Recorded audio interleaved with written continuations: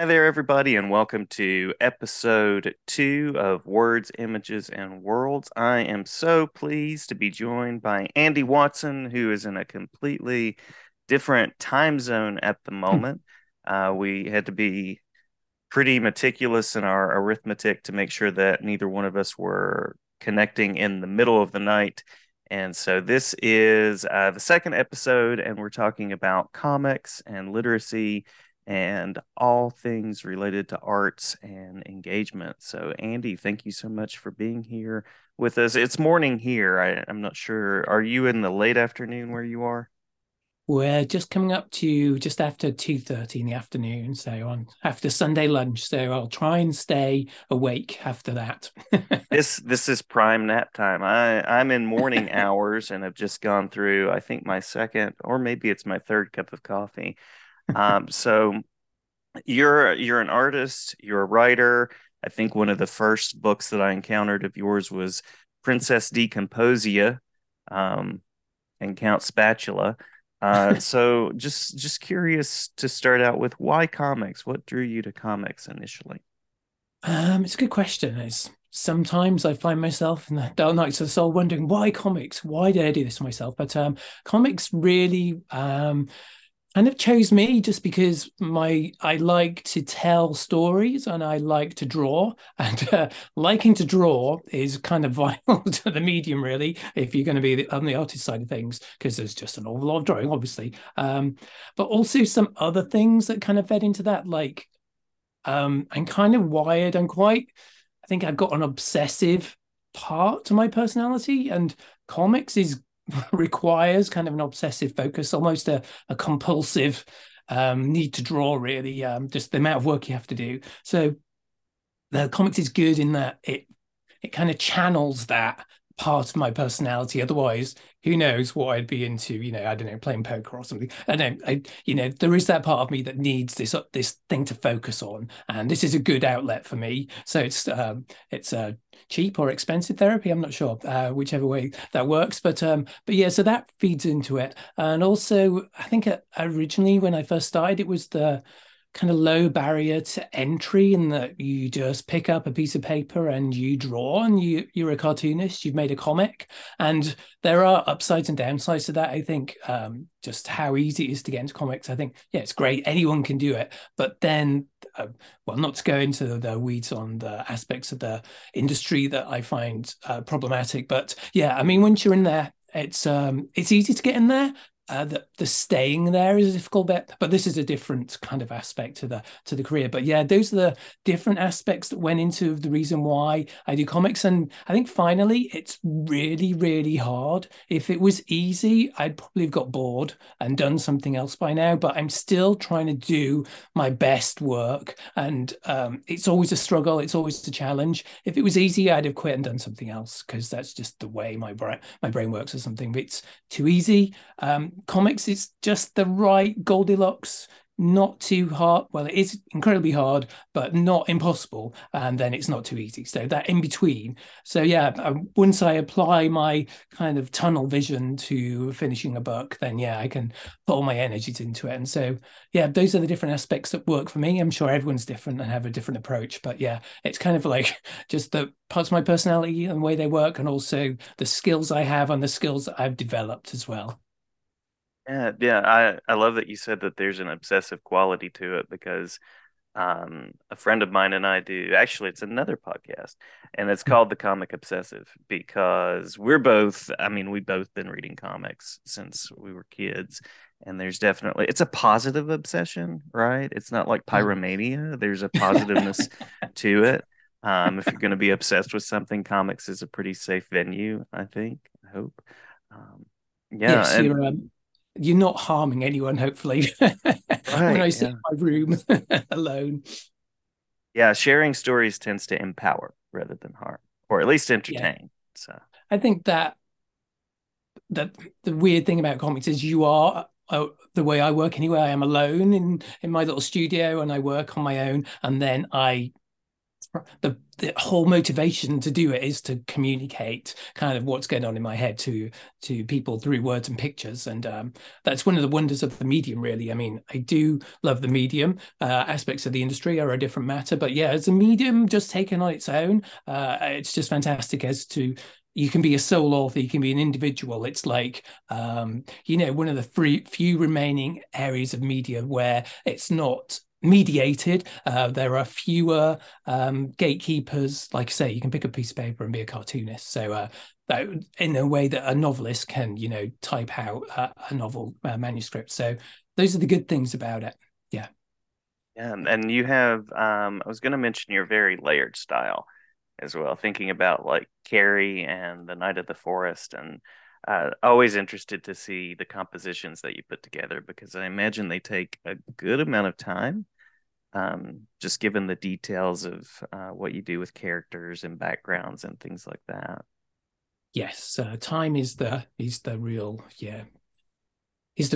big thing about comics, just the amount of time it takes. But as far as the style is always born of the story. So the story comes first, and then it has to mesh with the right art style. So yeah, there's like these two parts of the brain for a cartoonist. There's the writing part and the drawing part, the artist part. And so like creating any graphic novel, I may have the story, I may have characters, I may have dialogue, I may have situations, but if I don't have the right art style for that story, then it's not going to work. I can't commit to it. So yeah, for Carrie, it had to be kind of cartoony style, but also dark and textured. So I did use kind of what I did for the texture, literally for the textured layers, was it was old school. It was get a sponge and a ink pad and just create a texture as a background and then layer it on digitally. So it was this combination, the unity of working, as in natural media, however you want to phrase it, pens, pencils, inks, and then manipulating it and joining it together digitally via Photoshop. So yeah, there was a lot of textural bits in Kerry, which were quite time. You needed that to capture the feeling of a forest, a dappled light, and the shadows, and the feeling of kind of leaf moss underfoot, all that kind of stuff. So that was absolutely the right approach for the Kerry book. For something like the book tour, I needed a much more different approach, not just stylistically, but also how I put the panels together. The book tour, it's for older readers, and the way that story worked, it was about the rhythm of the dialogue. So the script was very important going into that. So then passing out the script into separate panels and having quiet panels or silent panels where characters don't speak, just kind of the rhythm of that dictated that the pages were much more dense. There'd be 12, 16 panels per page over 3 tiers. So yeah, these different approaches are always the way I approach a story. So story first, and then everything kind of coalesces around that. And if it doesn't quite coalesce, then yeah, I don't have a graphic novel. With the book tour, the inspiration was a book of photographs by Auger, a French photographer from the turn of the last century,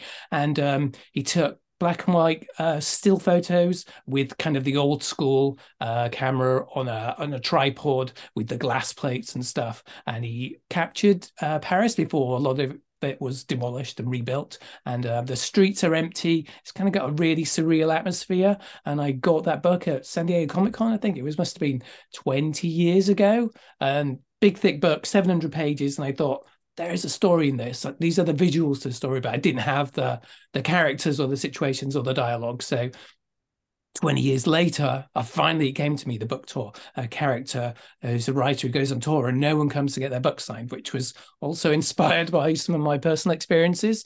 And, I think every author has experienced something like that. It's not like very few people, and then, maybe none. But yeah, and melding those together. So yeah, sometimes it takes a long time for a story to coalesce. And yeah, being patient is because it really paid off with book tour, because it was such a pleasure to work on, and it's been a really successful book for me as far as being translated and traveling around the world, but also personally and creatively, it was a real step forward, I feel. And yeah, for that, I stripped back the style a lot. It's pen and ink, it's black and white. It's got a itchy, kind of nervous line to it, a line quality, which I captured by drawing with a pen, a fiber tip pen on watercolor paper, which watercolor paper has a tooth to it, so it breaks the line, and that was totally appropriate for that story. So yeah, like I say, just like choosing different styles and different approaches to fit the right story.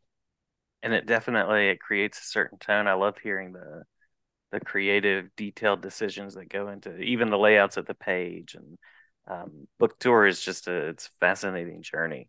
It's been compared to Kafka. So Yes. so Yeah. really, really beautiful book. People do mention Kafka a lot, but the secret, my guilty secret about the book tour was I hadn't read Kafka until after I'd finished the book. Oh My yeah. big influence on the book tour was Evelyn Waugh, who kind of 1930s was his real kind of heyday, British writer, satirical, kind of a horrible person and a reactionary, but in other ways, just an amazing writer, just someone who just was so good with language and situation and funny characters and really kind of quite of a sour worldview as well. But yeah, that was a big influence for me as well. So all these things, yeah, come in, books of photographs of old Paris and then, 20th century authors and stuff like that. So yeah, I try and take from as many different places as I can, keep an open mind about I read relatively few comics because I'm trying to bring things from outside comics in. So yeah, I read a lot of prose and then I try and watch movies and yeah, plays or play scripts and stuff, and books. And so yeah, all these different things I try and bring in. Anything you're currently visiting in your reading life? Just to throw that question at you, if there's anything that's currently inspiring you. I have never been a big fan of horror, and yet recently I found myself kind of getting into, if not horror, then strange tales. I'm not sure if you've read familiar with an author called Robert Aikman, but he developed his own kind of corner of horror, which is kind of darkly humorous and also sort of surreal, but also with a tinge of horror. But there's a story of his I'd recommend tracking down, which is called The Hospice, which has I read it after the book tour, but it has that same kind of. It's got a dark atmosphere, but also it's kind of funny and awkward, and yeah, it makes you feel uncomfortable. But yeah, he's this kind of the gray area between kind of genre horror and then a literary work is where I'm kind of interested. I'm reading lots of short stories in that kind of area, but I don't know if that's going to feed into making future work or not. I never know quite where the lightning strikes, where the things come together. You never quite know. So that's one of the interesting and exciting things about doing this kind of work is you never know what's next. Really, sometimes it's dictated by industry issues, whether someone accepts a pitch or whatever, and then you go forward that way, or maybe you just come up with something like the book tour. I just came up on my own back. I said I really need to do this book, I think it'd be really good, and spent a year working on it with no hope of a publisher or any interest, and then fortunately I found a publisher in France and it went from there. But yeah, there's all these there's different ways to get a book published. Sometimes you just do things off your own back and then it pays off. Sometimes you do that and it absolutely doesn't pay off. I've got a couple of books in a drawer that haven't found homes yet. And sometimes you go to a publisher with a pitch and then you develop the story. And that's another way forward. Yeah, I will have to track that story down. Always reading new things, always. And so the last kind of title or work that I'll mention and tip off here is Sunburn, which is you're the author on it, but you're collaborating with someone else as the artist. And I think that is that the most recent work that's been out. Yes, that's the most that came out at the end of last year, and yeah, the I worked with an artist, Simon Gain, who someone I've known for a long time. We previously collaborated on a book called Paris, Mm-hmm. which originally came out from SLG way back and then was republished in a hardback format by Image last year. But Sunburn is a different kind of thing for me in that I'm collaborating. Often I'm kind of working alone. I'm the writer, artist, the sole author, whereas this we're co-authors. And something that I have noticed about doing interviews and stuff for Sunburn is how people want to interview the author, the writer, but they don't want to talk to the artist as much. I think it's really strange because we are Yeah. co-authors, and I put things in, and then Simon either takes them further or takes new ideas and brings them in, kind of items in the background or the way that the characters' expressions are drawn. Just you bring so much into a story as an artist that you just I think it's underappreciated. I think it's Mm. really strange that, yeah, so much of the story, so much of the book is in the art, and of course the characters and the initial idea is there from the writer, but you work together. It's a joint effort, and that's what I've really loved about working with Simon on Sunburn is this kind of developing a story together. And I think Simon is someone who's much more interested in stories that have kind characters and nice people. And I'm slightly work against that, but I still want to do work that kind of appeals to him as well. So it's a really interesting way that we find a middle way together and find a way that we both get a lot out of a story together. These different influences that we have, but we also have the shared influence of we're both fans of Francois Sagan, who wrote Bonjour Tristesse, and kind of author who was quite privileged and had this privileged life, and then had quite an interesting background um, but yeah, this was the starting point of Sunburn, was again a literary starting point that we had in common, and then we kind of went from there. There's a world where people are quite well off, and you introduce a character to that world, and then is it kind of a transactional relationship? But yeah, the story is set in Greece, and it's about a girl who goes from England, which is grey and damp and rainy, like it is here right now, and then goes on holiday with some family friends in Greece, and kind of finds it's a coming of age story. So again, we're looking at Francois Sagan, and I was looking at Colette as well, who wrote those kind of young women coming of age, again French, and yeah, all these things went into it. And then Simon brought all these beautiful drawings. I've never been to Greece, so this was how it's a collaboration between us. I'd never been. Simon's very familiar. He's been on holiday many times, so he was able to kind of create a foundation of reality and make it real, which I didn't have. So yeah, I had the starting point, and then he really brought it to life. So yeah, that's how the collaboration works. You both bring different things to it, and hopefully you create more than the sum of the parts. Always glad to reach out to Simon as well, to talk with him about Oh no, it wasn't the a. ideas. It was just an observation. It wasn't a criticism. I think it's just it's an interesting observation about how people view, the way that collaboration works in this way. That maybe someone does more the heavy lifting than the other, but really it's an equal. Well, it's less.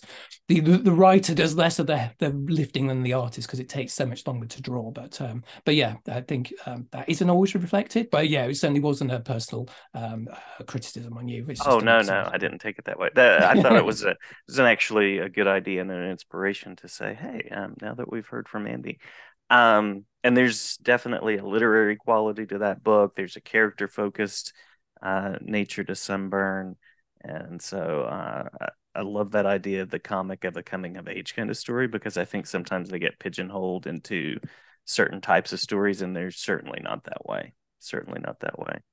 Yeah, the coming of age story is often couched in a superhero story, isn't it? Like Spider-Man is kind of a coming of age story. Although a coming of age story suggests that there's, someone comes of age and there is a movement towards a different, a more mature life, whereas a superhero, the pressure is to always, recapitulate, to repeat. Someone is stuck in a certain point of life, and they don't actually ever permanently move on. They may get married, but then it's like James Bond. He can't ever get married. These iconic characters, they have to Right. stay the same to some extent. But yeah. Yeah, Peter Parker's been coming of age for decades now, right? Yes, he's older than any of us. But still in high school. Yeah. Yeah. So as we're sort of rounding out our time together, I know that you have a website. Do you want to share links or connections or anything else for readers out there that are thinking about comics and engagement or who want to follow up more with your work? Yeah, I've got a website, andywatson.info. So it's Andy with an I. and then .info, info, and there's various links there to my store and my newsletter that I have that I put out occasionally. And yeah, I online on Twitter and Instagram at Andi Watson, again with an I. And so yeah, I post stuff there about works in progress, and I also have a Patreon, which is patreon.com/, Andi Watson with an I. This is a becoming a theme, but and there I post process stuff behind the scenes, and also one page strip every week, which is an interesting challenge for me, since I'm used to kind of working longer form to tell a story about some quotidian incident in my life in a single page. So I really enjoy that challenge of just trying to boil something down into yeah, like 10 panels or something, or even six, and having a beginning, middle, and an end. So that's an amazing challenge for me, who, as you have noticed, I tend to go on. Oh, it is good. It is a good conversation, and I'm glad to share this for your Patreon page as well. I interviewed Ben Hackey Ah, last yeah. summer about this time, so Oh, if yeah. you'd like the recording to share there, you're more than welcome to it. Fantastic. Thank All you so right. Well, much. yeah, thank you, Andy. And I will conclude our episode on that. So this has been Words, Images, and Worlds with Andi Watson. Hope you check out his work and collaborations out there. And yeah, we will see you or hear you next time on another episode.